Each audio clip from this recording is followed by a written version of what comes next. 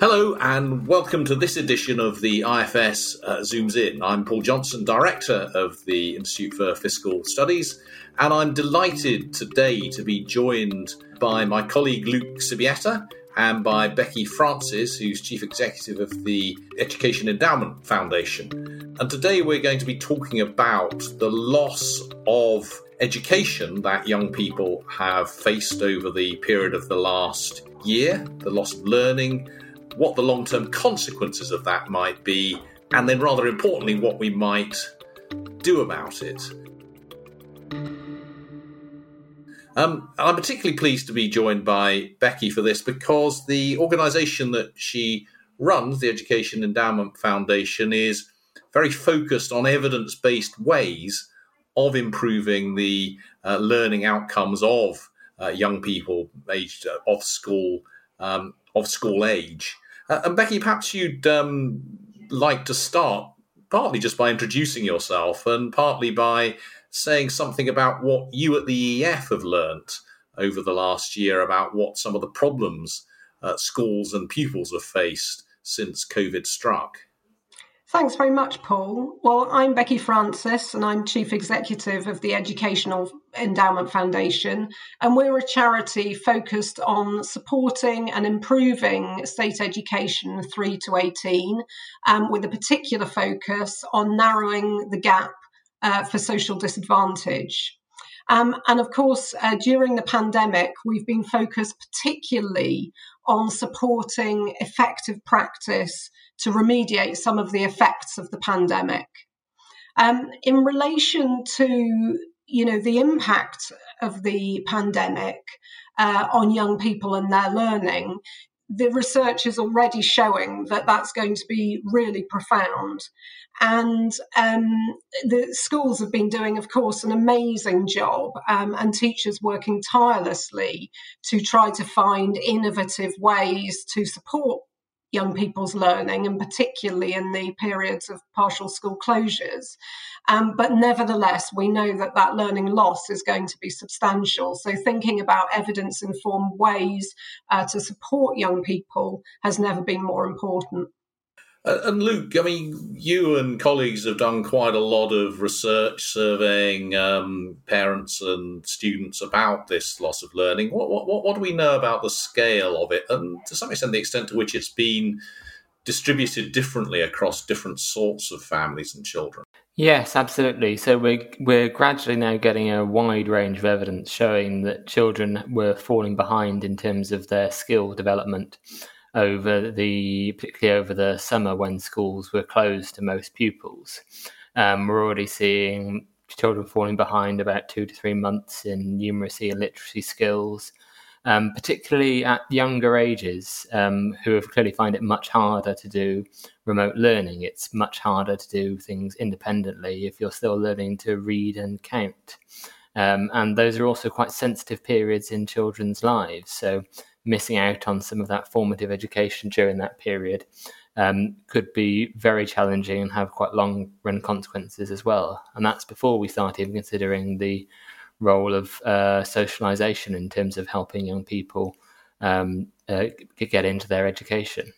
Becky, that's that issue of the youngest children is something that you raised with me when we were talking about this before we started recording. Most of the debate that I've heard has been particularly about those who are due to take exams this year and also around older children. But it's interesting that both you and Luke are bringing up this issue about what's happening right at the beginning of children's school careers, where I suspect many of us kind of might take the view that, well, if you're 5 or 6 and you're missing 2 or 3 months of schooling now, well, you've got, 10 more years to make up for it. Is it really a big deal? Yes, we don't know yet what the cumulative impacts, of course, will be, or the different rates at which the learning loss will be mitigated. We do know, of course, that struggles are harder for parents to support younger children who may need more help and supervision with their home learning. And of course, we're also concerned about the very youngest kids too. We've funded some studies looking at the earliest years. And of course, even that very early socialization and interaction with other children and adults that we usually take for granted with our toddlers often haven't been possible in the last year.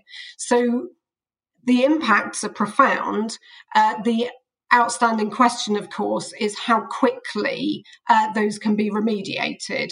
Luckily, most kids are very resilient, but nevertheless, as we've all agreed, the challenges here have been unprecedented. In terms of the sort of general picture across the board, the EEF were one of the first organisations to draw on prior robust bodies of research literature around learning loss due to school closures of various types, and to form a view of the extent of impact of school closures on the gaps, both in relation to learning loss, but particularly the emergence of an even greater gap for social disadvantage. And our research with the National Foundation for Education Research looked at 6 to 7 year olds' attainment in maths and reading in autumn 2020 to see whether their test scores were impacted by the closures in the previous term. And we found that there had indeed been a really significant impact on learning. So on average, pupils were around 2 months behind where previous cohorts had been at that time. And what was of particular concern was the large gap between disadvantaged pupils and their classmates of around 7 months, which has also grown compared to prior cohorts. There was also evidence of a growth in the number of young people who were just unable to actually engage the tests effectively. So all of this is indicative, I guess, of the scale of impact that we're seeing here. Yeah, and that point you make about the growth in the gap between the more and less advantaged pupils is one that I think a lot of the evidence is really bringing out. And Luke, you've with colleagues looked at this in particular, I think, and I think it's fair to say that right across the age spectrum, it's those from poorer backgrounds who perhaps not surprisingly have found it more difficult to access support at home, but also some evidence that schools with less advantaged pupils, certainly in the first lockdown, were less active than schools with more advantaged pupils. Yes, absolutely. So there's now a huge range of surveys showing that pupils from disadvantaged backgrounds and low-income families found remote learning much harder. That's partly because they didn't necessarily always have the right devices or tablets or internet connection that enable them to access resources. But it's also things like being able to find a quiet study space to do your work, which is a much harder thing for policy to try and do something about, because you can't really just suddenly provide a quiet study space in an individual's house. But as you say, schools differed in terms of the offer they made to pupils over the last lockdown. I think there's been quite a lot of improvement right across the sector, and a lot of learning that's happened as a result of what worked and what didn't during the first lockdown. So I think I think there's probably a better offer than there is at the moment, but absolutely there's likely to be a large rise in the disadvantage gap. And as Becky said, I think one of the most concerning and potentially most difficult issues to deal with is around motivation and people just turning off from learning. So it may well be that these pupils who are just unwilling to engage with these tests, it's kind of just part of, they don't really fancy a test and it's not a huge problem. But if it's a wider problem about a lack of engagement with school and a lack of engagement with education more generally, that is much harder to deal with and will have much far-reaching consequences. And currently we've only seen it for younger pupils, but if it's also happening for 14, 15-year-olds, how you re-engage and reconnect 14, 15-year-olds with education is a massive problem. And Becky, I think that speaks to this issue of the potential long-run effects of this loss of education? Because, as I say, you can look at this and say, well, look, this is 3 or 4 months out of 12, 13 years of education. Maybe that's not such a big deal, but there's so much evidence that each year of education builds on what went before, and that once you lose children, it's quite hard to get them back again. And I don't know how much do you think we know about the sort of the trade-off between what you were saying earlier, which is actually most children are pretty resilient on the one hand, and maybe they'll bounce back, and on the other, this concern that, as it were, once you've lost them, you've lost them. I mean, do you have a sense of how that's going to pan out, or is this something at the moment we're really going to have to keep an eye on and respond to when we find out?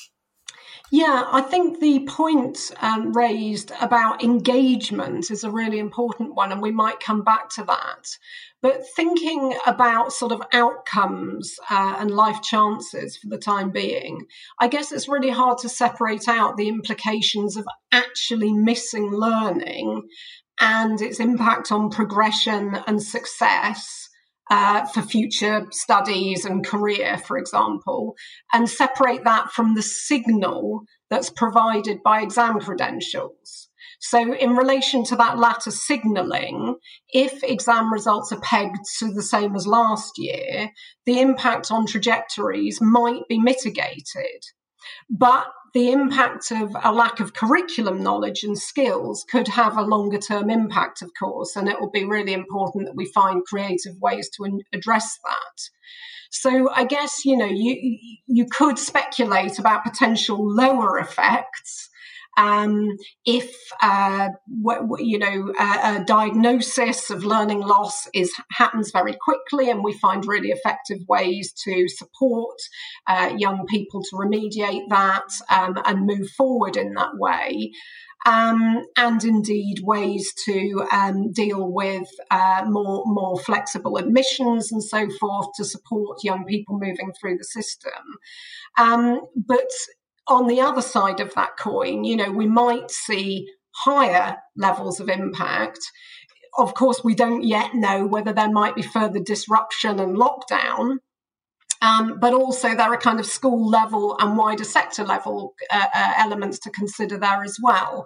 So if that diagnosis isn't successfully enacted and steps taken quickly to address, that would then have more significant implications. And indeed, if we don't think of those, how to mitigate the wider structural impacts that could impede young people's kind of learning and career journeys. I think just to capture some of the issues that have already been raised, there's actually very little evidence around older pupils. It may be that some pupils in this age group have completely disengaged, particularly if they've got lower prior attainment. And while learning loss has been experienced in younger age groups, we've been able to really evidence this empirically. We don't know how that will multiply over the course of their education. For example, we know that low reading levels make it hard to engage with other subjects. So it's really a lot riding now, I think, on the speed and effectiveness of recovery at different levels. So, Luke, Becky's raised the issue of the long-run effects of this on earnings and so on, and there's a lot wrapped up in that. I mean, she talked specifically about the extent to which exams passes are telling you something about something that's really useful in the labour market. So you've actually learned stuff that's useful. All the extent to which they're really a signal of your position in the hierarchy, that you're getting a whole bunch of A stars at GCSE or A level isn't necessarily equipping you with things you're going to use in your job, but it's telling employers who's the best and the brightest. Now, if it was just the latter, if this was purely about signalling and people sort of maintained a ranking, then perhaps it wouldn't matter very much that we were losing 3-6 months of education. But if it's the former, if, as we hope, we're actually learning something useful, then we might expect this loss of education to have real long-run effects on people's lifetime earnings and so on. What evidence do we have on whether losing several months of schooling really matters in the long run for people's futures? Absolutely, and there is kind of a competition in the literature between the signalling model of education you describe, kind of like credentials and trying to find what your rank in innate ability is, and the model that focuses on human capital development and the skills you've accumulated and how that allows you to be more productive in the labour market. And in reality, there's evidence that suggests that both mechanisms happen and they're a real thing. So formally getting a grade C in English or getting 5 good GCSEs, that did actually make a difference to your earnings, partly because of the signal it gives to employers in terms of when they're doing recruitment. But there's also a huge body of evidence showing that higher skills and higher education levels and higher levels of schooling lead to higher levels of productivity, higher levels of earnings, higher levels of GDP. And that there are various channels by which this occurs. It can occur through people being more productive because of the skills and knowledge they've gained. It can come through higher levels of investment. It can come through technological growth, through people pushing the barriers of knowledge and being able to generate new ideas and innovation. But we also do have evidence from previous crises and disruptions to schooling that suggests that these losses to earnings can be very real and very significant. There's obviously, every crisis is unique to some extent, and you have to be careful about translating over from one to the other. But one kind of interesting example is a series of teacher strikes that happened in Argentina in the 1980s. And obviously, Argentina is a million miles away from the UK, and I wouldn't want to equate the present situation to a teacher strike in any way. But primary school pupils ended up losing about half a year of normal schooling during that crisis.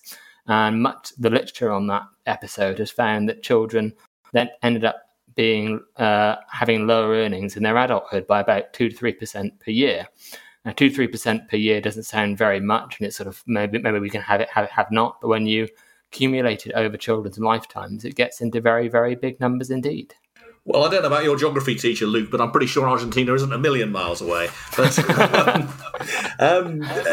not, and I think that's not the only example, is it, of work that's shown that additional time at school makes a real difference, including work in England, looking at the effects of raising school leaving ages.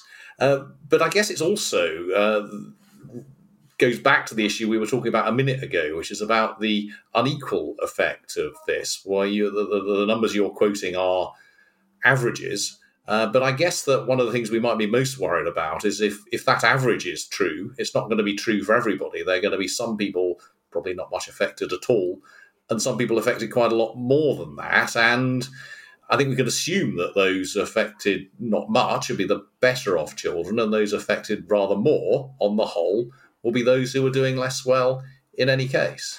Absolutely. And so we're already seeing the very, very clear evidence about bigger losses in educational progress and skill development for pupils from more disadvantaged families. And if that carries on into educational achievement at GCSE, age 18, and to higher levels of education, then that will undoubtedly feed through into higher levels of income inequality and higher levels of earnings inequality and all the social ills that come with higher levels of income inequality that are incredibly hard and expensive to deal with and to some extent take generations to fix. So if we can not predict with certainty, but if there's a very significant risk of a high rise in income inequality and a reduction in average earnings, then it would seem to be prudent to try and find out ways now to try and prevent that from happening, because much of the research associated with inequality suggests that these are things that are very, very hard to close once they've established themselves. Yeah, absolutely. And I think, just to concur with Luke there, it's doubly unfortunate that the pattern of the pandemic has really exacerbated gaps even further. When we look at some of the areas most strongly affected, and we know that social socially disadvantaged and various minority ethnic groups and so forth are more likely to catch COVID because of whether it's their living conditions or working patterns and so forth. And then, of course, compounded further by the fact that within the period of school closures, disadvantaged families, because of issues around wealth, housing, and the way that Luke has already characterised, that learning loss will have affected them more than their more affluent counterparts. We can see the way that the pandemic has a sort of multifaceted, stronger impact on social disadvantage, and why those gaps are growing at the rate that the evidence is showing they are over the period in relation to education. So finding a sustained and holistic policy response is going to be really important. And of course, it will be also important that response is well resourced. Well, let's come on to exactly that then, Becky. What do we do? What do we do now? You, in fact, at the Education Endowment Foundation are effectively in charge of the National Tutor Programme, which I think is one of the main government responses so far. But perhaps you could just say a little bit about what that is, and then go on to your views about some of the other things that we could do to make up for some of these gaps overall, and in particular, these gaps that have opened up between the more and the less affluent. Yeah, thanks, Paul. And tutoring, I think, does have very strong promise, and I'll come to that. Building on what I said before about a sustained and multifaceted approach, I guess the other key elements would be that this approach needs to be evidence-led, and secondly, that it needs to be done in consultation with the profession. It's really important that this is a holistic and collaborative approach going forward, because we're going to need all the creativity we can get. It'll need to be focused on the short, the medium, and the long term too. And as I've already said, it'll need to be focused on compensation within schools, that learning recovery and so forth, but also importantly on mitigation of impact, particularly on kids as they're either progressing into different stages of their learning or indeed leaving education to go into the workforce. For me, we need to think about a tiering of approaches, and I think this is where we'd be guided by the evidence as well. We know that what makes the biggest impact on progress in learning is actually high quality teaching. And while that might not sound very catchy compared to many of the other ideas circulating in the system at the moment, it is actually the evidence-led approach that's going to make the biggest impact. So actually supporting and resourcing high quality continuing professional development, strategies that help retain teachers by reducing the workload and so forth, are all really important elements of any kind of recovery programme to address young people's learning loss. Then we have specific programmes, evidence-led programmes like tuition and so forth. And then we have holistic strategies that enable readiness to learn. And there I'm thinking of approaches such as engagement with parents effectively, social and economic, social and emotional learning support, behaviour policies and so forth, and all of those important points about school readiness, which will be even more important in the present climate. Coming back to the evidence behind particular programmes, it was the collation and curation of the international literature that really guided us towards tuition as a promising approach to support young people in the climate of the pandemic, and particularly being able to provide that bespoke response to individual needs around particular elements of learning loss. So the evidence is very strong that both one-to-one and small group tuition have strong impacts on learning gain. And as I've said, this seemed to be a really effective proposition in the context of the pandemic. So we have supported the NTP, the National Tutoring Programme, to roll out, and we are leading the tuition partners element of that programme, which has commissioned 30 plus high quality providers that have met our quality criteria, then to provide tuition through schools right across England, reaching every national area. And do you know, or how will you know, how effective that is being? So there's an independent evaluation being conducted by the National Foundation for Education Research. They are already beginning to provide their interim findings, and that's great because that's feeding into the practice to ensure the effective programme. But they will be producing their report separately following the end of our delivery element, which finishes in the summer. Luke, what about scale here? The tutoring program that Becky's been talking about sounds, in a sense, all well and good, but the amount of money being spent on it is relatively limited. And I think you're sort of, I don't mean to be rude, but you're sort of back of the envelope sort of indications of the scale of learning loss suggests that the amount of money that we might need to be spending is multiples of what the government has currently committed. Is that broadly right? I think that's right, and I think it's important to start by being positive about the role of tutoring. As Becky says, there's very good evidence behind the role that tutoring can play, particularly one-to-one or one-to-small group tutoring programs, and I'm sure it will do much good. The difficulty is the scale of the problem, because we're not talking about a crisis that's affected a small number of disadvantaged pupils in one local authority where we can do really effective trials and tests. We're talking about an entire generation across all school year groups that have potentially missed out on large amounts of learning. And if we're talking about 1 to 1.5 million pupils, disadvantaged pupils, the kind of numbers eligible for free school meals, being able to find enough tutors to help those pupils catch up is an enormous supply side problem. And as you said, just back of the envelope calculations, I don't think that's rude. I think that's exactly what the calculations were. Pupils have lost about half a year of normal schooling, and we'd normally spend about 30 billion for half a year of schooling in across the UK.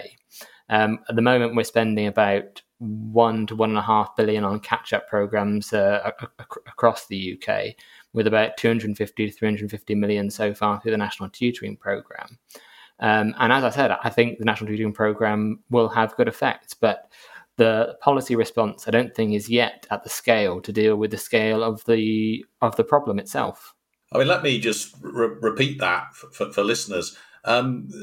We spend about £60 billion a year on schooling.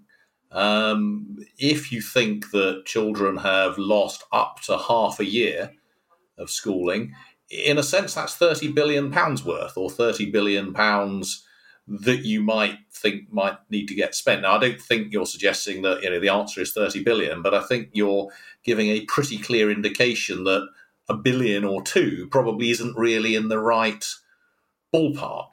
Exactly. And I think we should kind of think about it in the way that we thought about providing that education in the first place. As a society, we already decide year on year that it's worth spending the huge amount that it costs to provide schooling, £60 billion, because we think it generates benefits to us as a society, economically, socially, culturally, that far exceed the £60 billion that goes into it. So if we're talking about trying to help children catch up with half a year of missed normal schooling, we should be perhaps thinking about those kinds of numbers, tens of billions of pounds, to try and help them catch up, because we already decided as a society that it's worth the investment.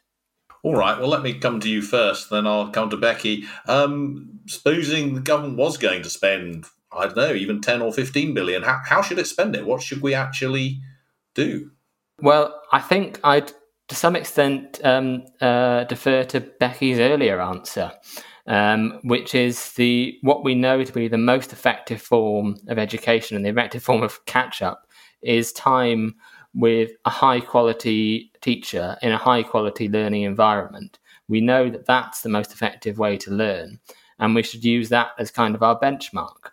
And in the article I wrote recently, I suggested about the need for radical and innovative ways to try and increase instructional time.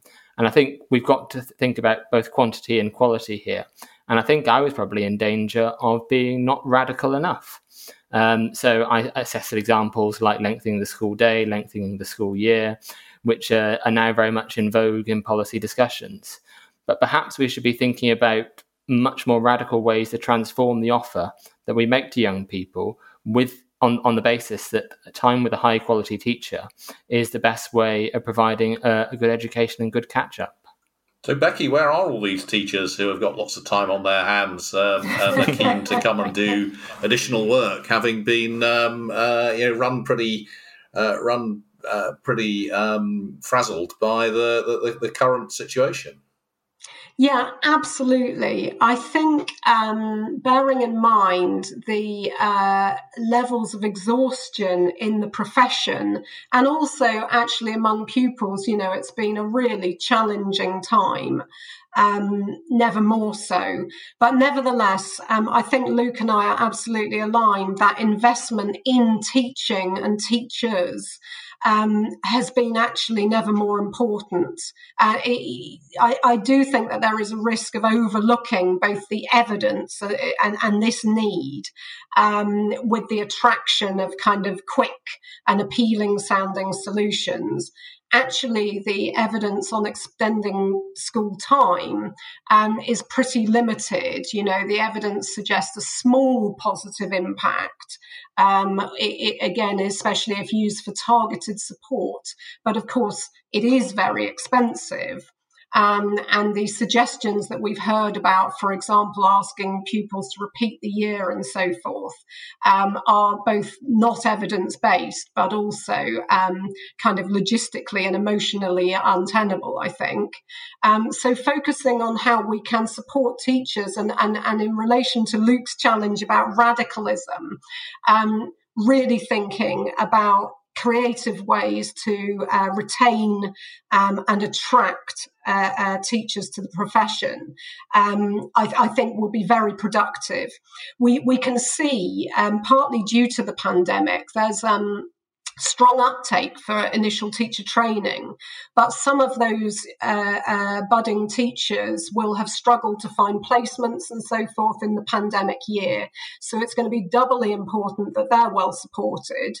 To be fair on the government, through their suite of teacher career-focused programmes, the early career framework, the recalibration of their MPQs and so forth, they are attending to supporting professional career paths. But I think that all of that needs to be rocket-fueled, and we might even be thinking about, further incentives around teacher pay and so forth, to be really thinking creatively about how we can recognise and develop the profession even further.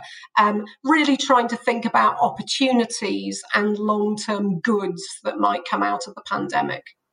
Well, it sounds like the answer is teachers. That the only way we're going to respond to this is by having more teachers, supporting the teachers that we have, and giving them the resources that they need. And in a sense, that's not a very easy. I mean, that's certainly not an easy answer. It's not the sort of some of the glib, let's get the kids to repeat a year or bring them into school during summer holiday type answers, which, as you say, may not go down terribly well either with the kids or the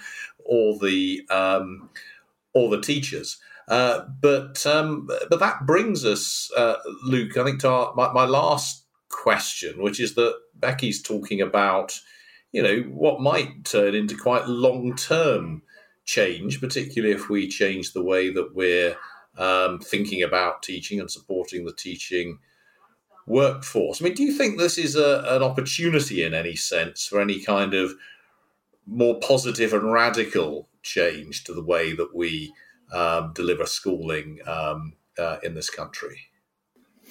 I think if we look back to previous instances in history where schooling or education or just life in general has been massively disrupted, we look back to naturally to the First and Second World War, and we talk a lot about sort of the camaraderie and the extra skills that we learnt through the war. But I think one overlooked part of that experience is that each of those world wars was followed by a massive transformation of the education system and big ambitions for what education can do to children's lives. After the First World War, we had the 1918 Fisher Act, which increased the school leaving age to 14, which sounds like a limited ambition these days, but in those days was quite a big change. After the Second World War, we had almost after the 1944 Butler Act, which increased the school leaving age to 15 and planned to increase it to 16. Then we never got quite around to doing that until the early 70s, and also introduced free secondary education. Previously, many children were having to pay for secondary school up until the late 1940s. So, and these past disruptions to schooling, we've then gone on to make these really big transformative changes. And maybe that's what we should be thinking about now, and particularly in terms of engaging the teaching profession. Perhaps we should be thinking about what is the positive vision of education and schooling, or probably education more generally, that we can all kind of rally behind and try and find out how we do it and how we pay for it. And this could be, I don't want to really have an example because I'm sure I'd pick the wrong one, but picking some huge transformation of educational skills and qualifications, working out as a nation how we do it, and then perhaps how we pay for it. Come on, Becky. Luke's dodged the question by not saying exactly what he'd like to do. What would you like to see come out of it? Well, I think I've talked a lot about supporting the teaching profession, and so I'll reiterate that point. I've also talked a little bit about the principles for recovery, both in terms of the sort of focus on what works and what we know to be effective, but also sustained, well-resourced, as Luke says, and collaborative. The last point I'd just like to return to is the point about for young people that left education or went off into higher education in their careers, whether last summer or will be doing so this summer, and how to support them. I do think that as the cohorts move through the system and we recognise that they will have lost out on particular curriculum areas and indeed, potentially on broader areas of learning, a renewed focus on lifelong education and adult learning, and the ability for young people to step back into education to catch up or draw on additional sort of compensatory elements as their learning loss becomes revealed later on in their careers, will be really important. So whether it's thinking about ideas like learning vouchers and so on, but really regalvanizing questions about lifelong learning, which have been a bit out of fashion, perhaps, pre-pandemic. Well, thank you. I was going to wrap up there, but let me put my own 10penneth into that particular issue. I mean, I do think there's a real problem with our current system. We know that if people fall at one hurdle, they find it very difficult to pick themselves up and get over the next hurdle. So just missing out on a grade C or what's now a 4 in maths or English in GCSEs is a real problem in terms of reducing your probability of going on to do A-levels or BTECs or going to higher education. And we just don't have at least consistently the paths across the country to allow people to recover from tripping in at some of these hurdles. And I think you're right, Becky, that you'd think that this, if anything, was an opportunity to allow people to do that, given the huge additional hurdles that have been chucked in front of this generation of young people. But very sadly, we're well into extra time here with this podcast. So I'm going to have to bring it to an end. Thank you so much to Luke Sibieta and Becky Francis, my two guests this week. And you've heard a lot in terms of the problems that have been caused for education through this last year, and about the scale of them, but also about the sorts of things that we need to be thinking about to sort them out. And I think the big message that comes across, or should come across, is that it's big. It's a big set of issues, a big set of problems, and we need to think big if we're really going to do something about that. And we need to think big in particular in terms of supporting the teaching workforce. Well, thank you for listening. For all of our latest work at the IFS, please visit www.ifs.org.uk. And to further support our work, please consider becoming a supporter of the IFS for as little as £5 a month. You can find a link with further information in the episode description. Thank you for listening, and stay well.